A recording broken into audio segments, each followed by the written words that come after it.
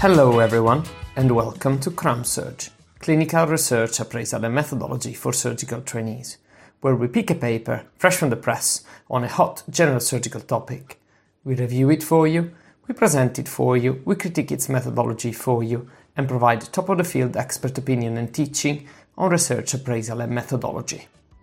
My name is Gio Perrin, and together with Professor Saba Balasubramanian and Maria Digby, we bring you CRAMSurg from the wonderful region of the Yorkshire and the Humber. Today we'll have a good look at a paper recently published in JAMA Surgery reporting the SLEEVE-PASS randomized clinical trial outcomes at 10 years. Professor Saba is then going to carry on his lectures on evidence-based medicine for surgeons and trainees. I'll leave you to it. Yeah, good evening, everybody. My name's Alistair Martin. I'm one of the sort of CST1 equivalent trainees at Mid Yorks. Currently working on general surgery alongside Gio, who, as you probably know, is one of the registrars, also on general surgery. And this evening, we're going to be speaking to you about this paper here. So the title is Effective Laparoscopic Sleeve Gastrectomy versus Roux-en-Y Gastric Bypass on Weight Loss, and then some of the obesity-related comorbidities and reflux at a 10-year sort of reflective look back at adults with obesity, in adult patients with obesity.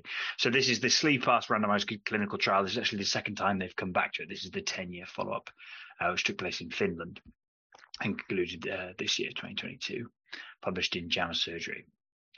Okay, so a few words about the background for this particular paper. Now, the SLEEVE-PASS trial has been quite popular for the past 10 years and has been used as a reference to determine the efficacy of laparoscopic sleeve gastrectomy and LAP Roux-en-Y gastric bypass. And they've become the two most commonly performed procedures with sleeve gastrectomy, perhaps taking a lead in some countries. There's still a few unanswered questions that this paper and this 10 years follow-up try to kind of answer. One is there has been increasing reports of high rate of gastroesophageal reflux, Barrett's esophagus, and esophagitis in lap sleeve gastrectomy or sleeve gastrectomy in general, which does have repercussions, as you can imagine. We don't know for sure whether weight loss is maintained at 10 years, or I would say beyond 10 years now. And another big question is whether the comorbidities resolution, which have been sold as one of the main advantages of this surgical procedure, is actually maintained at 10 years, and how good it is, if it is a complete resolution or a partial resolution. So this is where kind of this 10 years report sits and what it tries to answer. So ball back to you, Alistair, for a bit more. Okay, so just to speak about the aims of the study, it's quite interesting this. So initially, what they outline as their targets before they began the study was the main one, which we've discussed there, is comparing the long-term outcomes on weight loss. And they define this specifically as excess weight loss for these patients, these obese patients with the BMIs above 40 or 35 with comorbidities. And the secondary objective, the main secondary objective they come to, is the remission of these obesity-related comorbidities, which again we'll outline specifically later. The third aim, which they come to, which is another secondary aim, is something, a sort of conclusion they came to retrospectively, having completed the study and having looked at the first two, in that they found some impact on the prevalence of gastroesophageal reflux, esophagitis, and Barrett's esophagus, the latter two being confirmed on a OGD for every patient. But then, as we've mentioned, this is all a 10-year follow-up on patients comparing the gastric sleeve and Roux-en-Y gastric bypass, both completed laparoscopically. That's the reason you see the rather stylish new stamp on there, because it's a sort of conclusions that they came to ad hoc, retroactively, once they'd completed the study, and not initially something that they had actually set out to do. But Gio's going to tell us a little bit about the methods of the study now. Yeah, so this is designed as a multi-center, multi-surgeon, open-label equivalence randomized control trial. So the original setup was to determine the equivalence of laparoscopic sleeve gastrectomy versus Roux-en-Y. Included patients, or population, if you like to say it in a PICO way, are adults aged 18 to 60 with a BMI above 40 or above 35 with a significant obesity-related comorbidities, which are pretty much universal criteria for inclusion in bariatric surgery.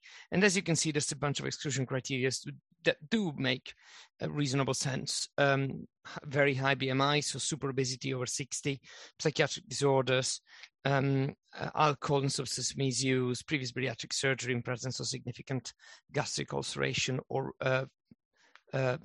big Hiatus hernias. We'll carry on a little bit and talk about our intervention and our control. So when this study was designed, the mainstream operation for obesity was LAP-RONY. And this is used as a control. So the trial is designed to determine whether LAP gastric sleeve is actually equivalent in terms of weight loss to LAP-RONY, because it was felt that it was a less invasive procedure with less risks. So intervention is LGS and control is LAP-RONY. So ball to you now, Alistair. Yeah, so just a bit about the outcomes. So I touched earlier that their primary outcome was the weight loss. That's what they were measuring.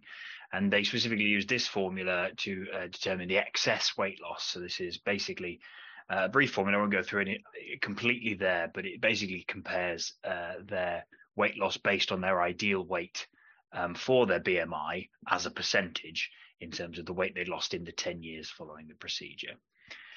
Then the secondary, the comorbidities they were looking at, these obesity-related comorbidities, the ones they set out to look at when the study was designed, was sleep apnea, type 2 diabetes, hypertension, hypercholesterolemia, and then a quality of life, specific quality of life score, and then broadly morbidity and mortality. The sort of reflux-based and subsequent consequence of reflux-based, so the reflux disease itself, the Barrett's esophagus and esophagitis, and the use of PPIs is something they reflected on a bit later, but it does bring up some of the more interesting conclusions from this study. So then Jude's going to tell us a little bit about the results, the conclusions they drew. Wonderful. So wheezing through this wonderful chart. So as you can see, at the start of the trial, they had 240 patients randomized as based on their sample size calculations, which I mentioned the rationale about earlier on. 121 were assigned to LAP sleeve and 119 to RONY. To cut a long story short, they end up with 102 patients at 10 year in the LAP sleeve and 95 in the RONY. They managed to include in the final analysis 98 versus 95. So pretty good follow-up at 10 years, I would say. Worth mentioning here, particularly towards the final part of the chart, is that a reasonable amount, about 20+% of LAP sleeves were actually converted either to a RONY or a SADI, either for inadequate weight loss on one side or for predominantly gastroesophageal reflux-related issues. So let's have a look at the table that illustrates the baseline characteristics of the two groups. And as you can see, they're pretty similar, both in terms of gender distribution, age, original weight, original BMI, and comorbidities distribution. So ball to you, Alistair, for a bit more. So yeah, the primary outcome they were looking at, as I mentioned previously, is this excess weight loss. And they did identify, as you can see there, a sort of marginal benefit in the gold standard RONY compared to the gastric sleeve in this excess weight loss after 10 years, which is quite nicely demonstrated by these graphs here. The sort of cementing the RONY as the gold standard in terms of the excess weight loss, and then they identified this, as you can see here, as it was a statistically significant difference. So in terms of just based on a weight loss outcome, they did identify the RONY as superior. And then Gio's going to talk us a little bit about the secondary outcomes that they found. Yes, so we didn't put down specific numbers for the purposes of time, but to cut a long story short, the authors did not detect a statistically significant difference between the two procedures in terms of type 2 diabetes remission, dyslipidemia, or obstructive sleep apnea. Hypertension was remission was slightly superior in the RONY group. It is worth mentioning that, to my view, the results that they have are a little bit below what I was sold when these procedures were kind of becoming more and more popular 10 years ago. But you know, you get what you get. And in terms of quality of life, the two groups are pretty much equivalent at 10 years, and they both luckily had a significant better quality of life compared to baseline. Why would you otherwise subject yourself to a procedure that carries a risk of dying, although a small risk of dying?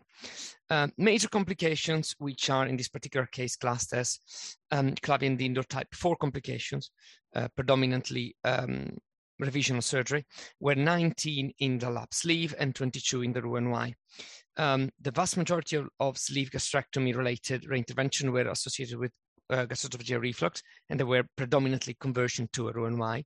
And the vast majority of reinterventions after lap Roux-en-Y were for internal hernias. Both to you, Alistair, for a bit more. Yeah. So this is one of the sort of reflective conclusions they drew retroactively, as mentioned. The esophagitis is more present in the gastric sleeve, and it was significantly more. It was 31% versus 7%. This was found on, this wasn't patient reported, obviously this was found on actual OGDs that all the patients were given. That was higher, but there was no statistical significant difference in the presentation of de novo Barrett's. The other important thing which I've written there is all the Barrett's esophagus, all the de novo Barrett's they identified was short segment. So it's not something that we'd obviously clinically nothing we'd arrange formal follow-up for anyway. So, you know, that's something worth taking into account as to whether that was anything of clinical significance. But there was no difference between the two procedures anyway, despite the significant increase in esophagitis in those with gastric sleeves. So just a brief summary of what we mentioned so far. Point number one, excess weight loss is superior in laparoscopic Roux-en-Y. There's a superior hypertension remission in lap Roux-en-Y. Other comorbidities seems to be pretty much equivalent in the two groups. And esophagitis is obviously more prevalent post lap sleeve. So let's move on to some limitations, Alistair. Yeah. So the self-reported limitations, the limitations they identified, one was 10 years ago, so there's approximately between 2010 and 2012, there were fairly limited bariatric procedures being performed in Finland at all. So the three centers that they used, the three hospitals that they used, the sort of novel aspect and the sort of underperformance compared to the international community may have impacted, perhaps not the quality, but certainly perhaps the demographic of patients they looked at. The other was the variable definition of Barrett's esophagus and sort of the esophagitis that they identified. They were both seen on gastroscopy, but it was their presence or their absence. They weren't necessarily specifically defined as a particular length moving up the esophagus, as an example, or for example, biopsies taken of all different patients. So they identified Barrett's in presence, but severity of Barrett's and esophagitis wasn't necessarily looked into that significantly. Which brings on there, so the standardized sort of reflux disease assessment, again, it was presence or absence, it wasn't severity. And then the limited trial size, the 240 patients they started with, obviously, they reflected on in the study itself as something that was limiting them. But Gio's going to speak to us about some of the limitations that we identified. Yeah, just a few more. So as you can probably guess, I feel that there is a degree of halo effect in all this. These patients are followed up by pretty much their own surgeons. Obviously, there is no blinding in all of this. Is an open label trial. So the follow-up is probably a bit tighter. There's probably a lower threshold and starting PPIs compared to a normal population of bariatric patients. And furthermore, I do think that the same reasons that trigger this particular secondary outcome investigation, aka doing an additional OGD at 10 years to check for all these complications of reflux, paradoxically also prompted a more aggressive treatment of these potential complications before the OGD in lap sleeve patients. So the surgeons does know that there is a risk of this, so they treat it more aggressively. Timing of PPI prescription and endoscopic assessment is not clear. And, if you're treating someone, if you identify esophagitis, you give them PPIs, and then generally, if you have ulcerations, you check it again. Obviously, if you've given them PPI to start with before your 10 years endoscopic assessment, that does reduce the prevalence of esophagitis to a certain extent. I guess the authors do spend some time talking about how many patients they would need to include to define, to prove a statistically significant difference between lap Roux-en-Y and lap sleeve in terms of comorbidities. I guess if we are worried about Barrett's esophagus, and we were to decide, because it's a precancerous condition, to design a trial to identify whether there's a difference between these two procedures, what would be the threshold to define the two procedures equivalent? What difference would we accept, given that one could give you an increased risk of a precancerous condition? Would it be 0? Would it be 2%? I don't know. As we mentioned earlier on during the presentation, a lot of patients get converted from a lap sleeve to a Roux-en-Y. And predominantly that's because of gastroesophageal reflux symptoms. I guess that group of patients will probably be treated differently in different situations in different countries. The threshold for operating will be different.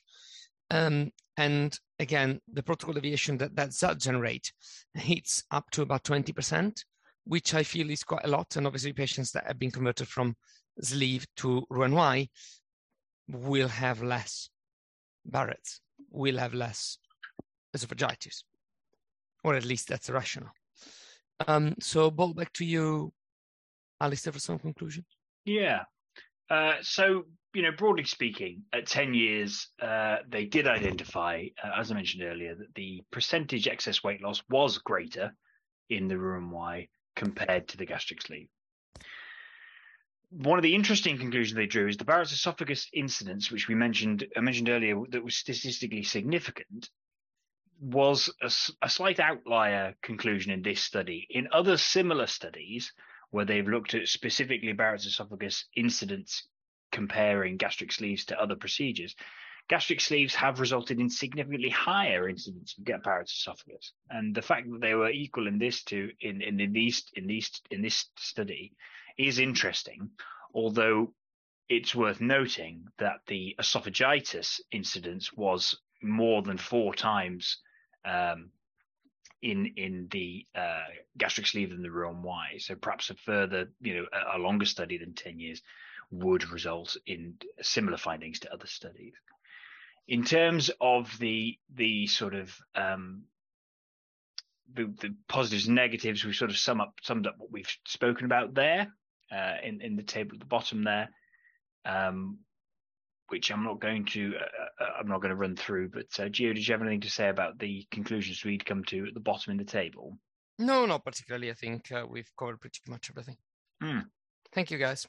Thank you, everybody. So that's us. As usual, a brief summary of what we discussed after the paper presentation. We looked back at the original design of this trial, which, as mentioned in the presentation, is designed as an equivalence trial. And we couldn't help but ask ourselves why this particular type of design was chosen. It appears, reading through the paper, that the authors clearly had in mind some intrinsic advantages associated with sleeve gastrectomy, as it does not require an anastomosis, it's a quicker procedure, and it does cost less money. Therefore, we wondered whether a non-inferiority design would have been preferred. We could not really find an answer looking at the previous publication concerning the sleeve pass trial itself. We then carried on asking ourselves and discussing a few of the questions that we highlighted during the presentation, particularly in association with the halo effect the onset use of PPIs in comparison to the time of assessment at 10 years, as well as what could be described as protocol deviation associated with conversion of sleeve gastrectomies to Roux-en-Y gastric bypasses. We'll pose all the questions to the authors and we'll keep you posted. I'll leave you to Prof. Sabba presentation.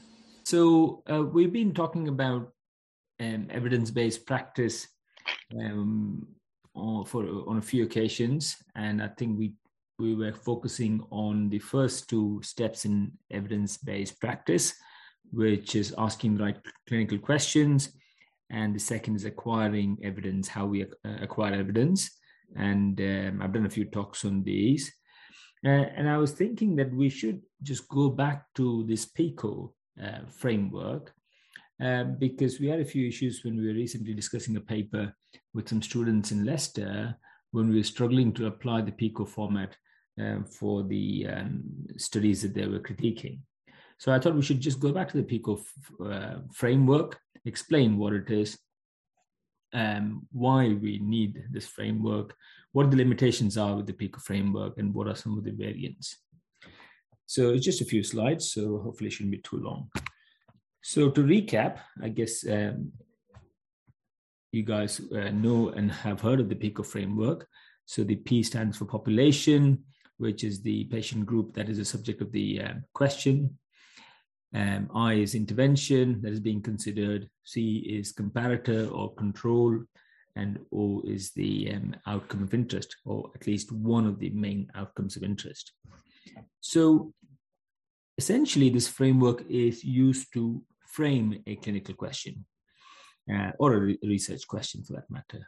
So if you have a patient that has a specific problem and you're wondering about a particular intervention, so as to reduce the risk of an outcome you're interested in, then you think about the question in the form of PICO, right? So if you got that PICO framework sorted, then you can use the PICO framework to then formulate a search strategy. So essentially, you define the concepts based on the PICO and then use the appropriate keywords. And we talked about this in one of our previous introduction to EBM talks. And you also use the PICO framework to appraise a research paper, as you guys have just done. So these are essentially the uses of the PICO framework. So the paper that we've just discussed, where you compare laparoscopic sleeve gastrectomy versus a Roux-en-Y gastric bypass in adult patients with significant obesity, looking at specific outcomes. So let's try and work out what the PICO is. So the population is obviously adult patients with obesity. And as you have done, we probably need a lot more detail to clearly explain what this population is to the listener. So you will need detail on eligibility criteria. You'll need to say what you mean by adults, what are the age cutoffs. You need to say how you define obesity. And you'd also need to say what kind of filters you would apply to an obese adult patient who's being subject to surgery. And then intervention here is the laparoscopic sleeve gastrectomy. And just stating what the intervention is alone is usually not sufficient.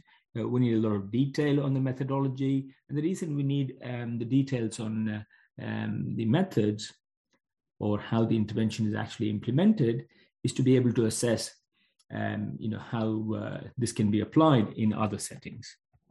Similarly, for the control, and the control here is laparoscopic Roux-en-Y gastric bypass, you need details on how the bypass is actually done.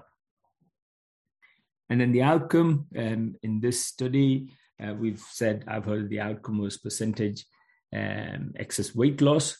So you need to think about what this is, how this is defined, as Alistair explained to us.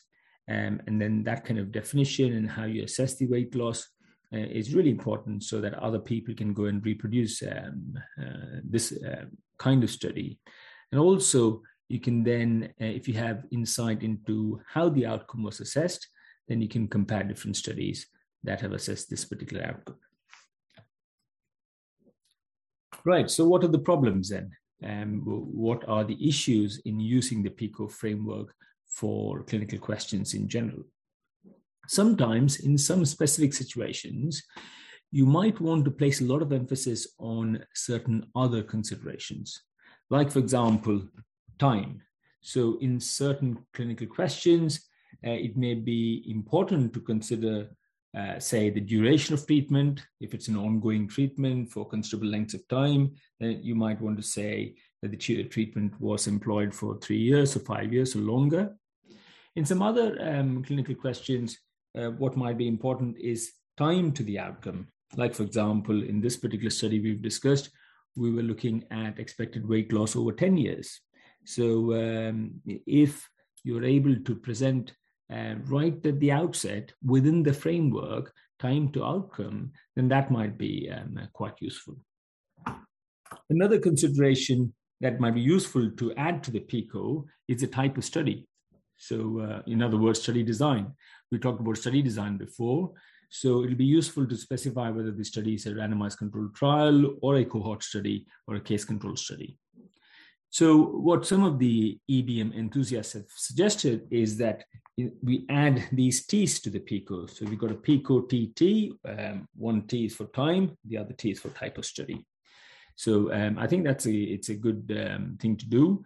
So when you're describing a study, when you're summarizing a study, in addition to PICO, if you think about these additional considerations, then that's quite helpful. Now, PICO was initially described as a valuable sort of tool for studies or questions that apply to treatment. That was the initial intent. But as you know, clinical questions fall into many other categories. And the question then was whether PICO applies equally well to the other categories. So looking at the other categories, one of the categories is prevention questions. Does abstinence from smoking reduce postoperative wound infection? That's a classic prevention question.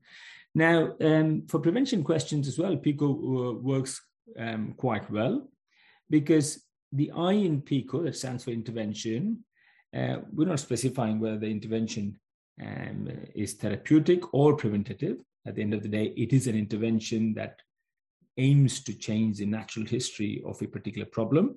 And therefore, for prevention questions, PICO works quite well.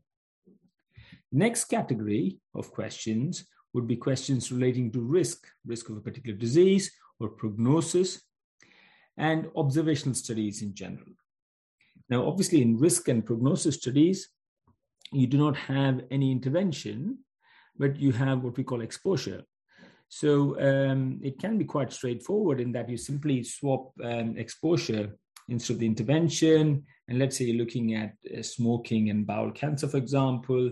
Your smoking would be your exposure, people who don't smoke would be the controls, and the occurrence of bowel cancer would be the outcome.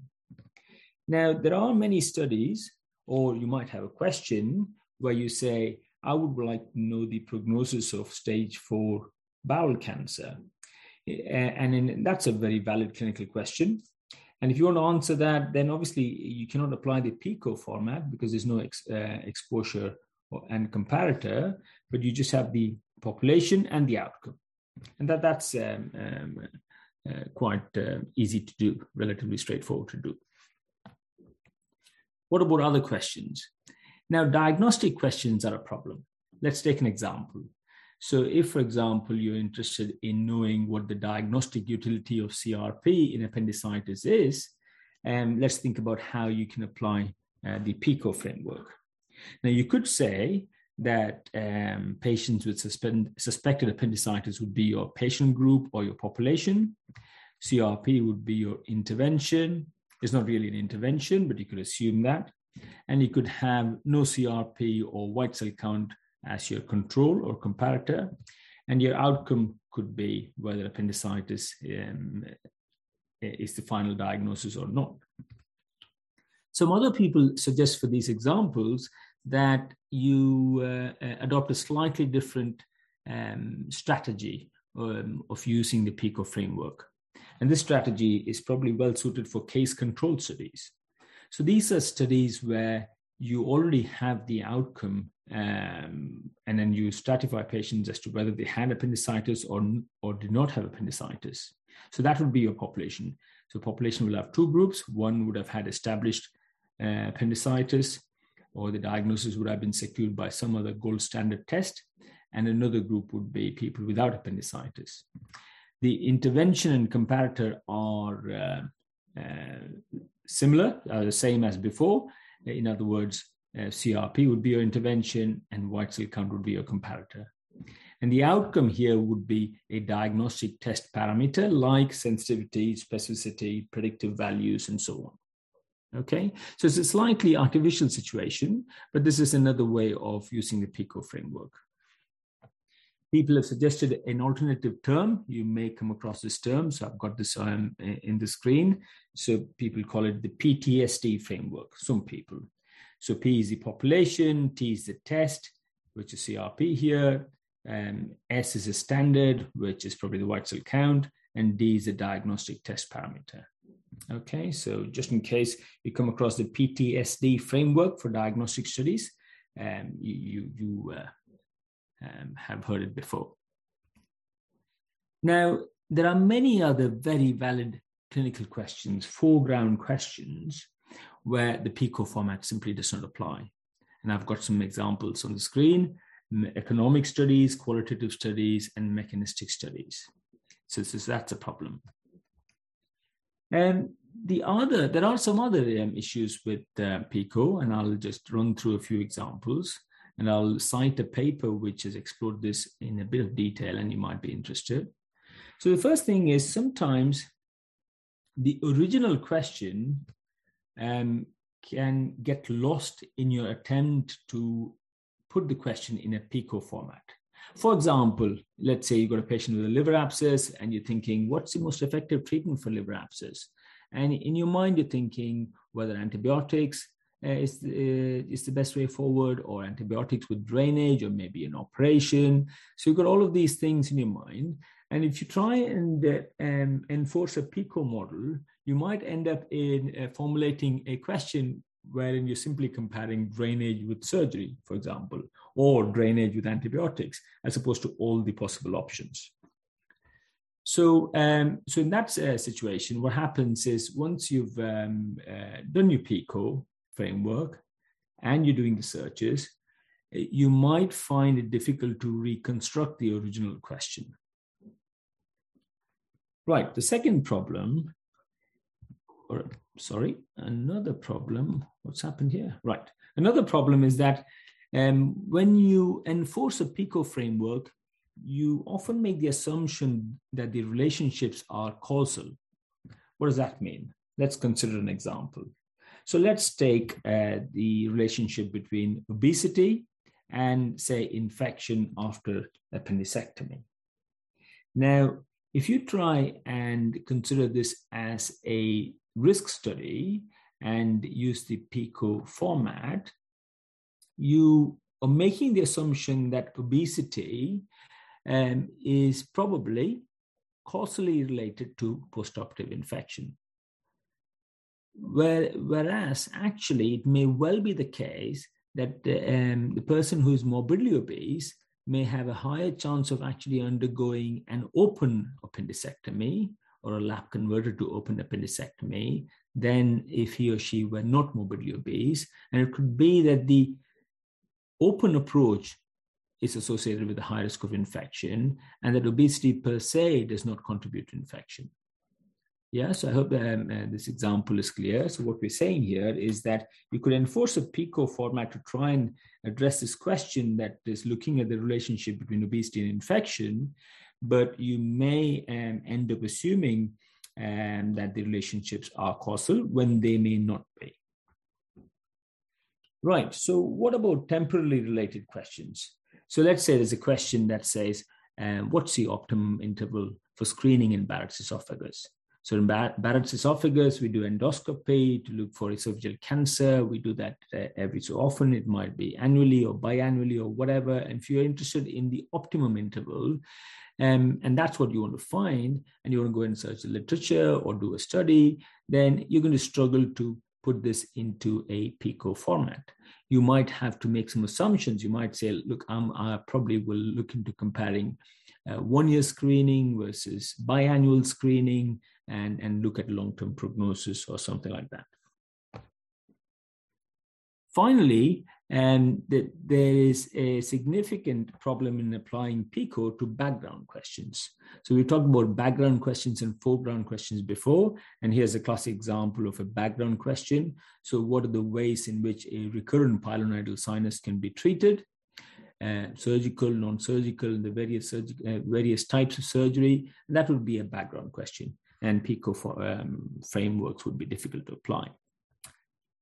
Right, so here is the link if you wanted to look at this in a bit more detail. So to summarize, we talk about what PICO is. And I've said that PICO is essentially used to frame a clinical question. And then you can use that framework to develop an appropriate search strategy if you're going to search the literature to get the answer to your question. And also, as we've done today, PICO framework helps to appraise a paper. There are a number of limitations. Essentially, you've got to remember that it's a little bit difficult to apply PICO directly to some situations, especially situations around non-treatment questions, and also questions on background and some study designs, observational study designs, and particularly case control studies. And I mentioned a few variants of PICO. We've got the PICO-TT, we've got the PECO, that's for observational studies, and we've got the PTSD for diagnostic studies. Thank you very much. Thank you everyone for tuning in and listening. Until next time, keep running your life with our surgical podcast.